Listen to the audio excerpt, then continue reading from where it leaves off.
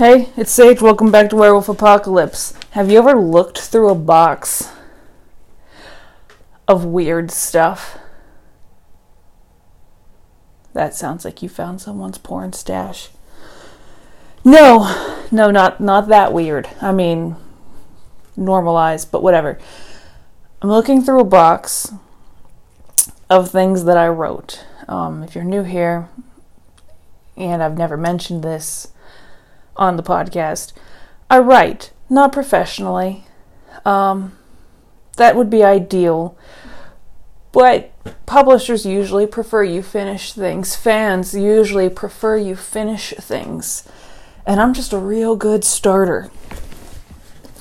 But so I'm looking through this box, and that's another thing that I'm bad at too. I just start, and then I never edit.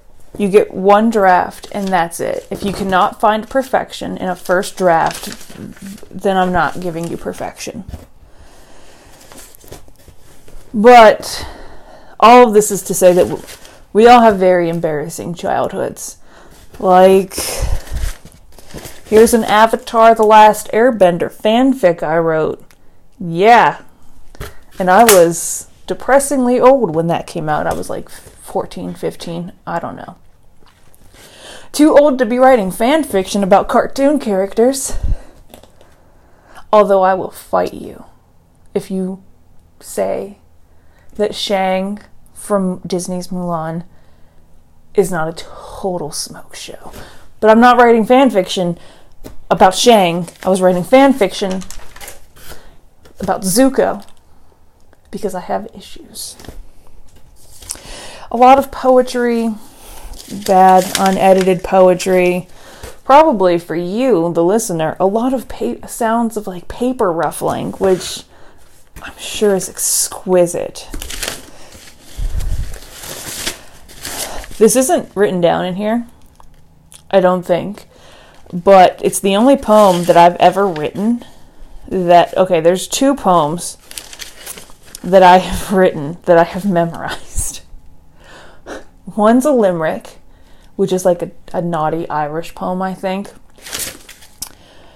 And I'll share it with you people here because there's only two of you and you've probably heard it. There once was a hunter called Jack. A wife he tried to track. He had to lay claim to a wife he could tame to forget about what he lacked. If you don't understand, probably because I messed it up right there in the middle, Jack had a tiny trouser snake. The other poem is vastly different and maybe 4 lines. I don't think I've ever actually written it down. And it's one of my favorites because it uses twir. Twir. I don't even know if that's a word. I think it starts with an apostrophe, which is not a normal word thing. Or maybe it just starts with were. Did I even write this poem? Did I steal this? I might have plagiarized this.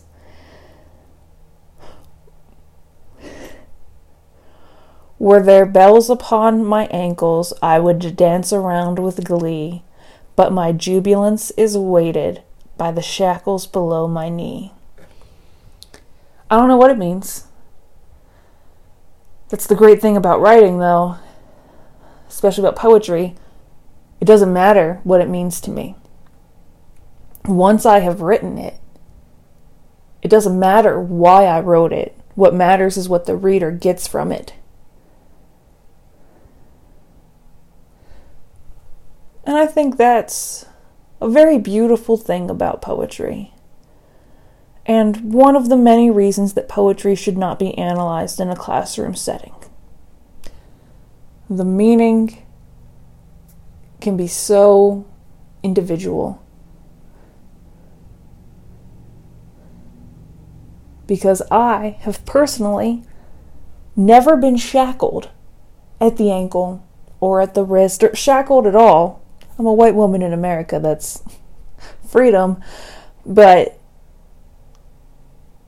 maybe you take it as just the feeling of being shackled, the feeling of being held back and held down.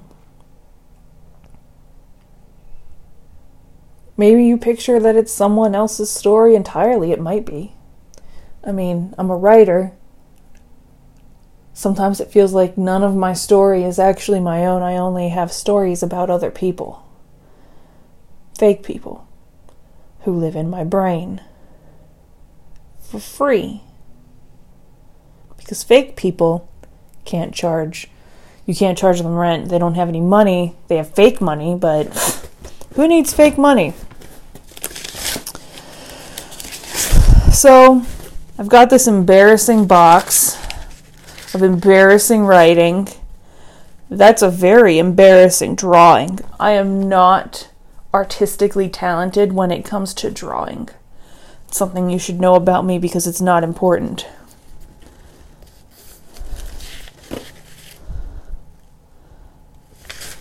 I have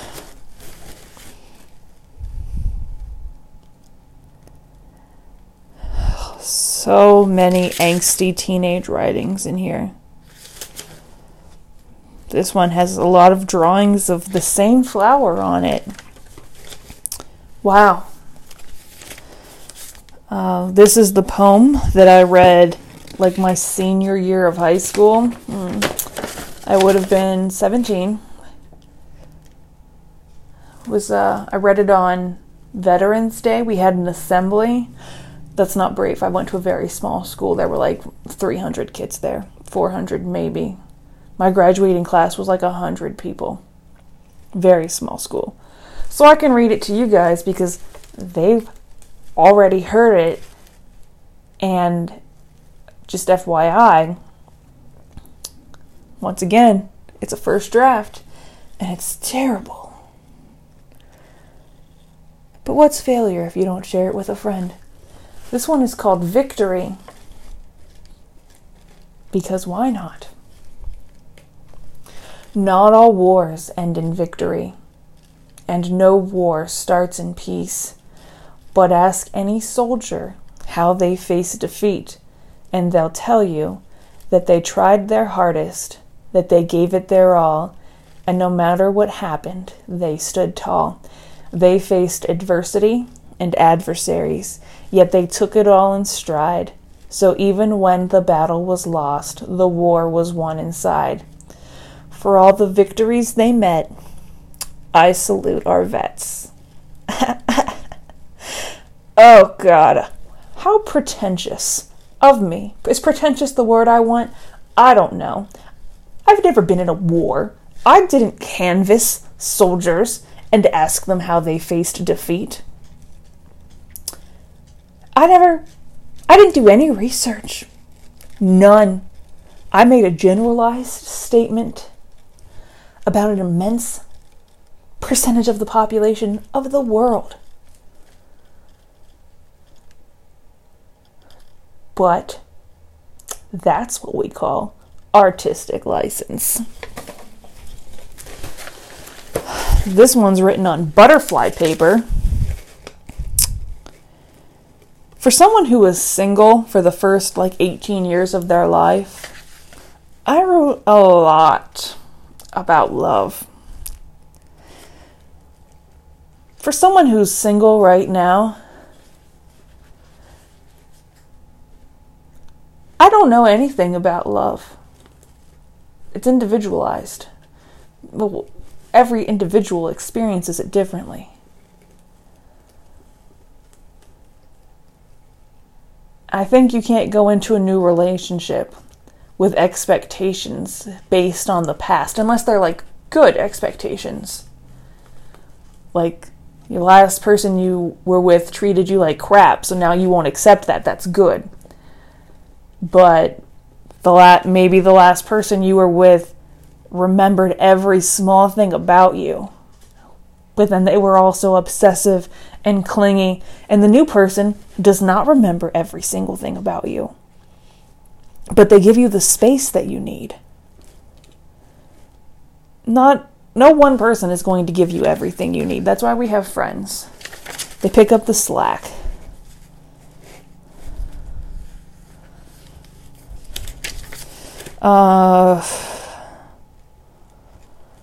Here's a piece of writing that reminds me that I'm a terrible speller. Here's a poem I got a C- on because I didn't try at all in the slightest. Pretentious, historical fiction, pretentious,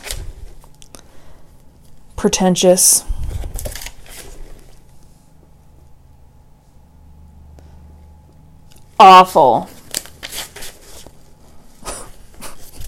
ridiculous, horrendous, absolutely horrendous.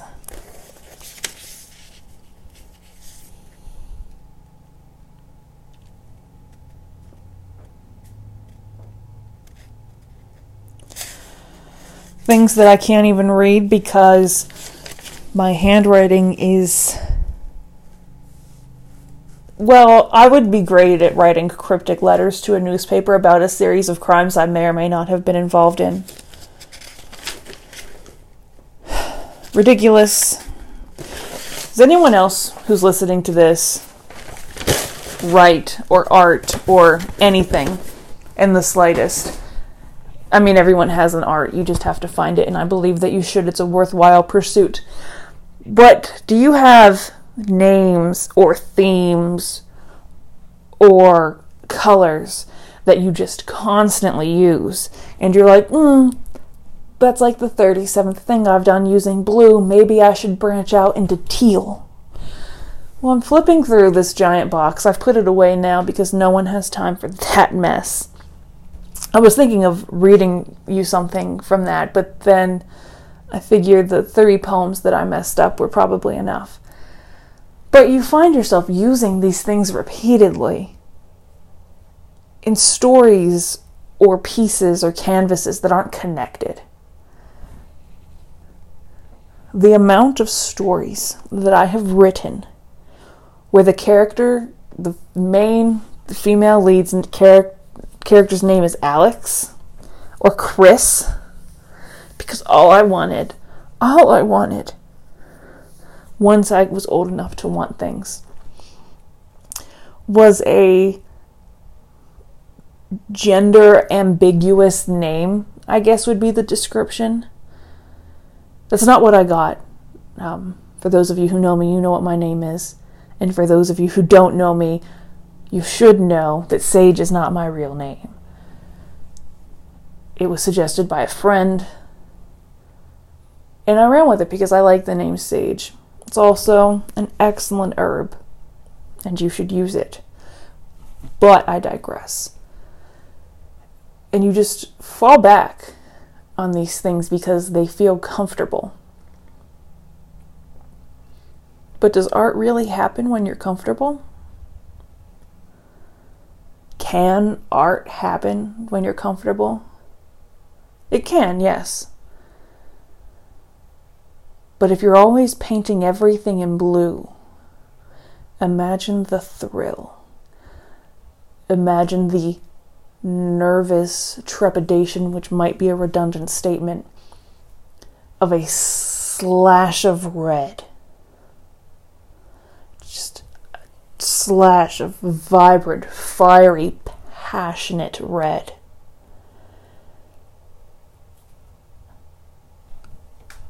I wonder how that would make you feel. Would you feel renewed? Would you feel reborn? Or would you hide that away because it makes you uncomfortable, so it must be bad? Oh, now these are the real questions. These are the real questions I'm finding as I dig into my subconsciousness. How would it feel?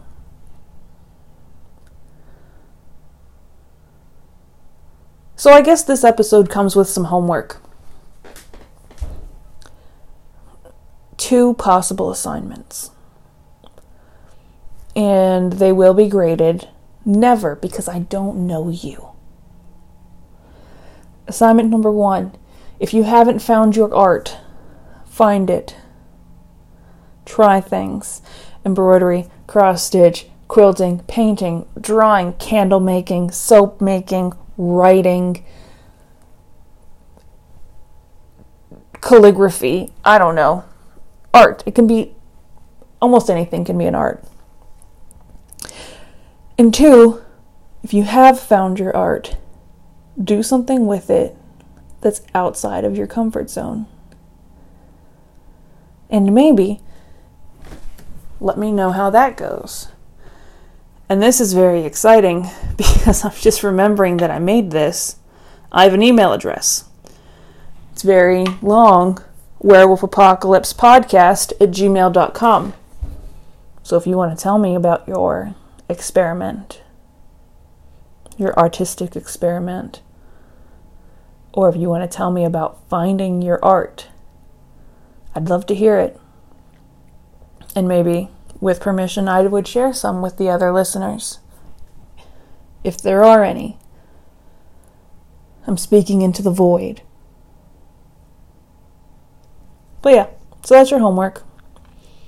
Either find your art or do something uncomfortable with your art. Optional, part B of both of those assignments. Let me know how it goes. I hope you have an artistic day, but don't cut off your ear.